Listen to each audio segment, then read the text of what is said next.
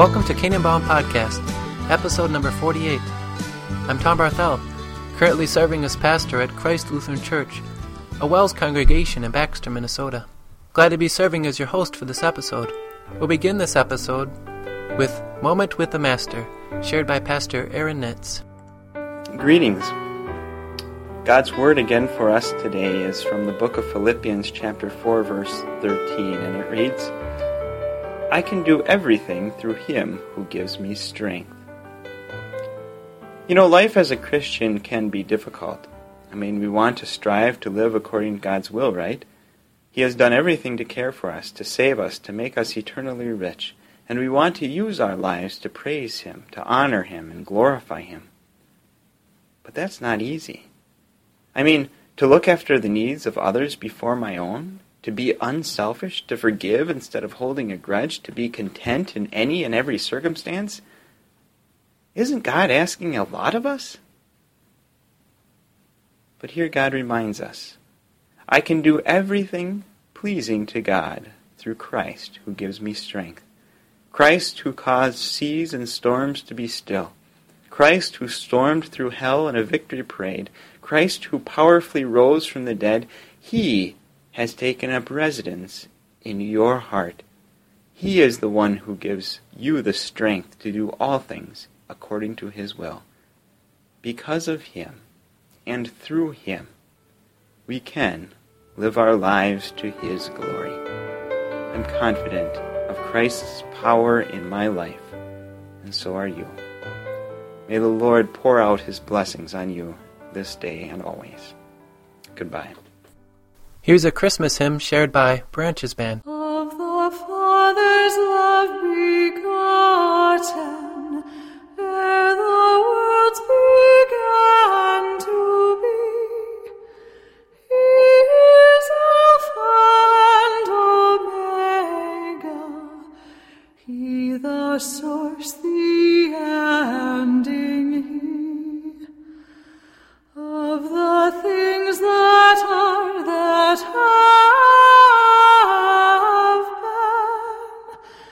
been, and that future years shall see, evermore and evermore.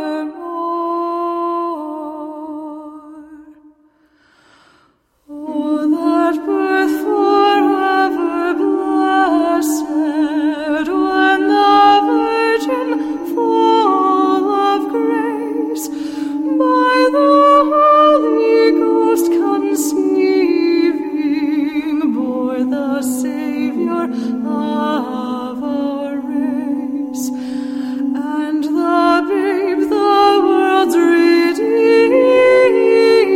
Redeemer, first revealed His sacred face.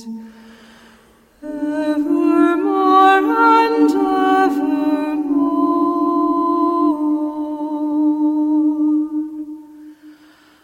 This is He whom untaught singers sang of old with one accord, whom the scriptures of the prophets promised in their faithful word.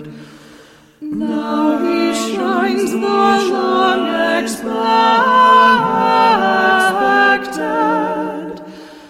Let creation praise its Lord evermore and evermore.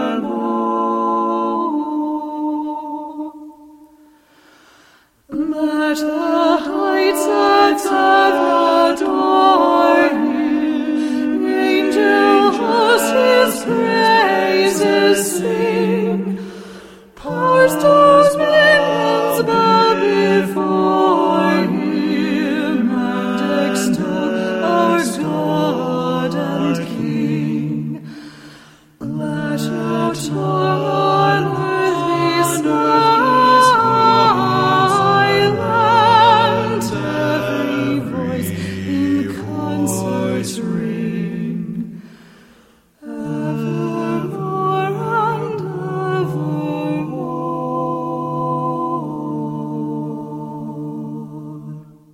God's Word for you, Job 15, verses 1 to 13. The first verse, Then Eliphaz the Temanite replied. At this point, we find ourselves in the second round of questions of Job's friends. There are 3 of these rounds. The second and third rounds are quite a bit shorter than the first one. Together, the second and third rounds, chapters 15 to 26, are virtually the same length as the first round, which went from chapters 4 to 14. Would a wise man answer with empty notions or fill his belly with the hot east wind? Would he argue with useless words, with speeches that have no value?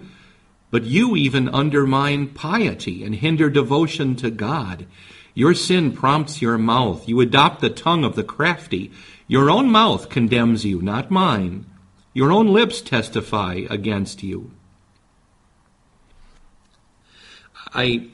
This isn't that crucial, but I'm a little conflicted by the meaning of the phrase in verse 2. He fill his belly with the hot east wind. The kadim, or east wind, is the sirocco that blows out of the desert. And the NIV added the word hot as a hint that Eliphaz might have been saying that Job is full of hot air. The heat of this wind is the meaning in Jonah chapter 4 when the wind blows.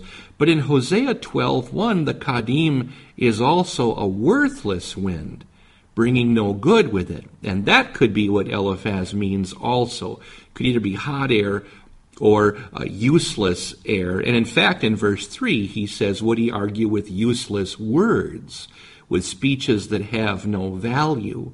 Eliphaz doesn't think much of what Job has been saying. Let's continue with verses 7 and following. Are you the first man ever born? Were you brought forth before the hills? Do you listen in on God's counsel? Do you limit wisdom to yourself? What do you know that we don't know? What insights do you have that we don't have? The gray-haired and the aged are on our side, men even older than your father. Did you catch the reference to the extreme age of Old Testament believers? At the end of the book, we will learn that Job lived for many years after this. Job and his wife had many more children, and Job lived to see 4 generations of his family. Now, since the children who had died were grown and living on their own, 10 of them from oldest to youngest, we can guess that Job was at the very least in his late 40s by this time. That still leaves 90 years for him to see more children and grandchildren in about 25 years, great-grandchildren in about 50 years, and the 4th generation in 75 more years or so. Job's friends are apparently all older than he is, but Job had been blessed by God and had obtained enormous wealth in livestock and servants. Perhaps he had inherited some of that wealth from his father, but since he obtains even more in the end, we know that Job was a very savvy businessman and an excellent rancher. Verses 11 to 13. Are God's consolations not enough for you, words spoken gently to you? Why has your heart carried you away? And why do your eyes flash, so that you vent your rage against God and pour out such words from your mouth? What we learn most of all from these words of Eliphaz is that he hasn't learned anything from what he's heard from Job. He's stuck in his opinion that he's right, and he's unwilling to listen anymore to Job. So there's something very important to be learned from the phrase, are God's consolations not enough for you? Eliphaz and Job disagreed about something more than Job's guilt. They were in disagreement about God's will. 2 people can use the same language about God and not believe the same thing. For example, one church acknowledges and confesses faith in Jesus Christ as the way of salvation, and might profess the apostles and Nicene creeds as correct understanding of what the Bible says, but and it says about the triune God, for example. And yet, 50 years ago, that church, in a council that lasted from 1962 to 65, made this statement that people who don't trust in Jesus as their Savior can be saved as long as they acknowledge their Creator.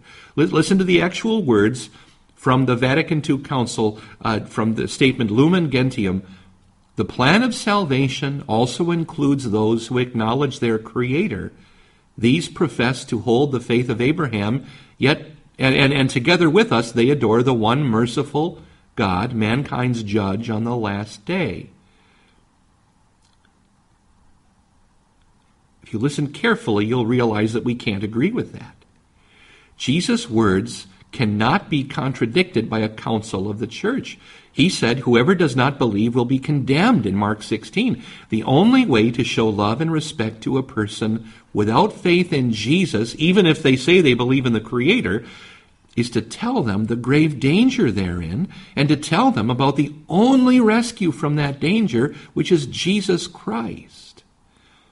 Descendant from Abraham, belief in the Creator, that won't do it. It'll only convict a person in their sins. Just as you wouldn't withhold medicine from a sick friend, so too we cannot withhold the medicine of Christ from people who don't know Him or who reject Him, no matter what else they say about their Creator. Jesus is the only way to heaven, and His gospel is the message we carry into the world. That's how we show our love for Him and our love for them. Anything else is as useless as the hot, useless air of the Kadim. In Christ, I'm Pastor Tim Smith. This is God's Word for you. Next we have Freedom in Christ, shared by Pastor Mark Falk. Galatians 3:15-18, the chicken or the egg. To give a human example, brothers, even with a man-made covenant, no one annuls it or adds to it once it has been ratified. Now the promises were made to Abraham and to his offspring.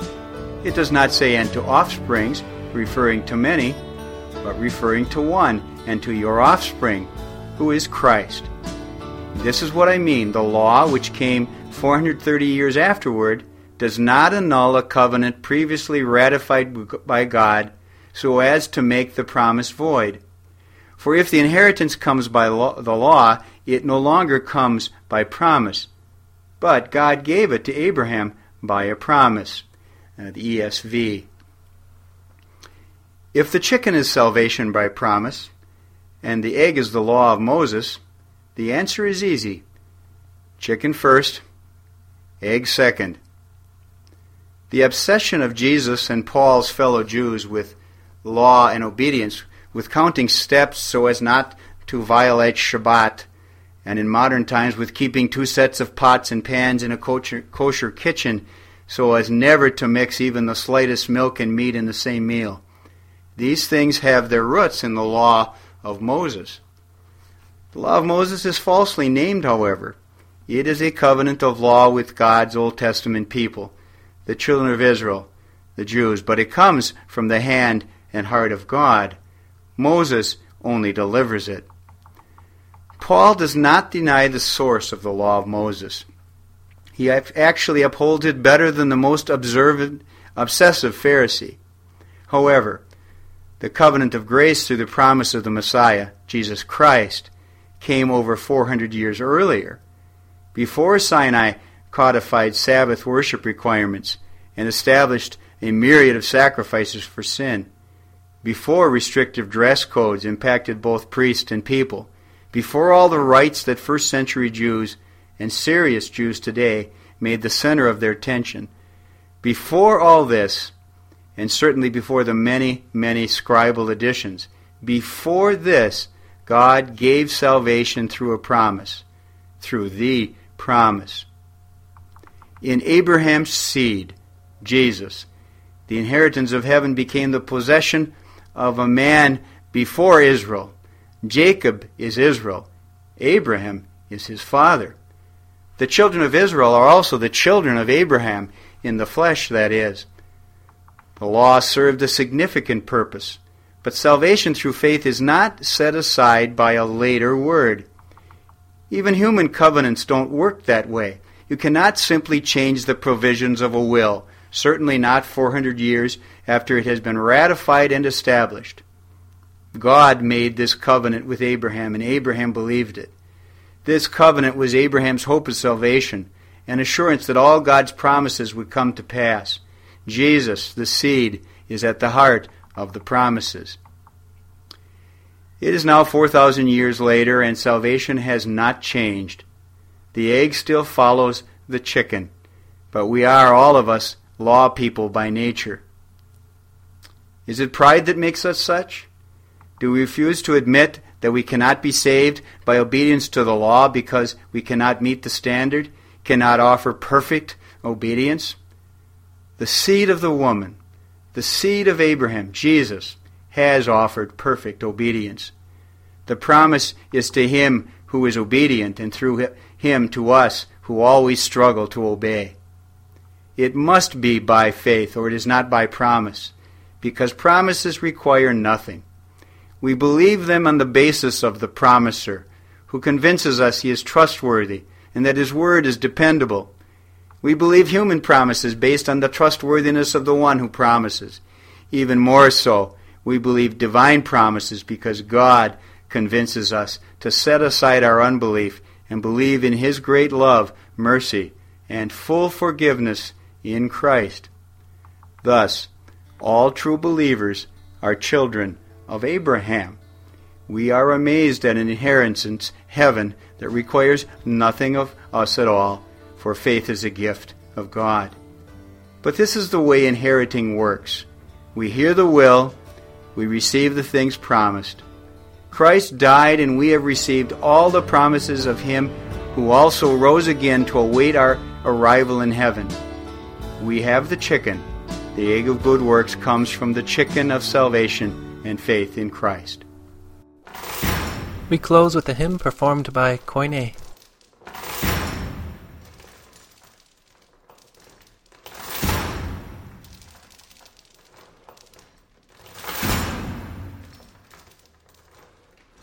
O come, Emmanuel,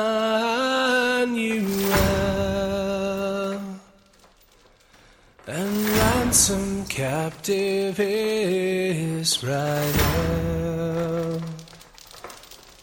that mourns in lonely exile here, until the Son of God appear. Rejoice, rejoice, Emmanuel shall come to you, O Israel.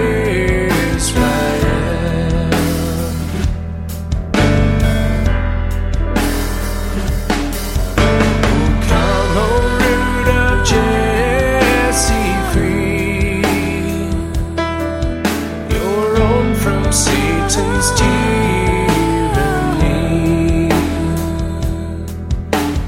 depths of hell your people save, and bring them victory o'er the grave. Rejoice, rejoice, Emmanuel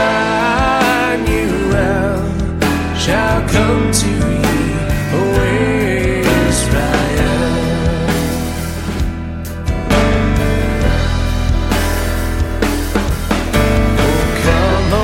Spring from on high, and cheer us by your drawing nigh.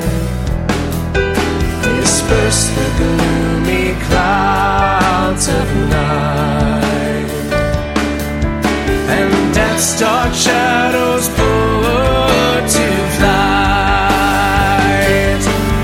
Rejoice,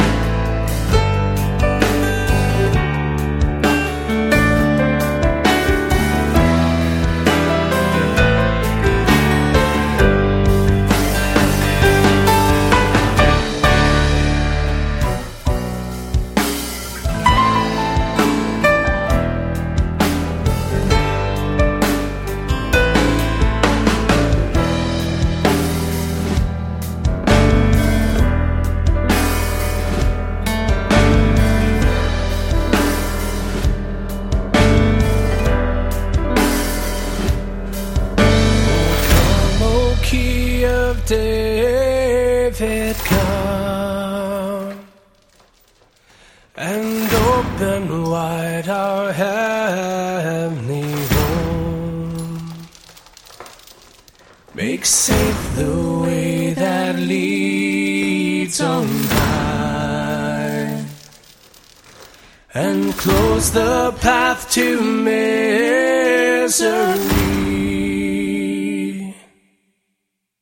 Rejoice, rejoice, Emmanuel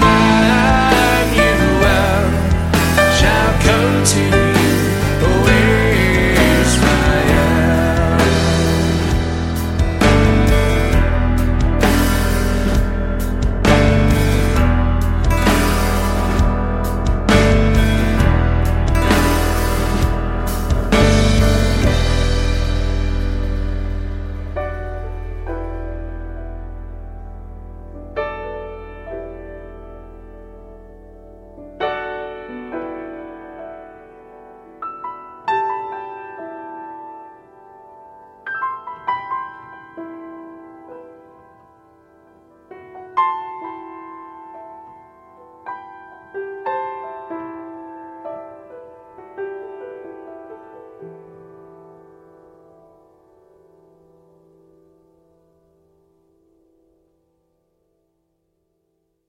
You've been listening to episode number 48 of Canaan Bound Podcast.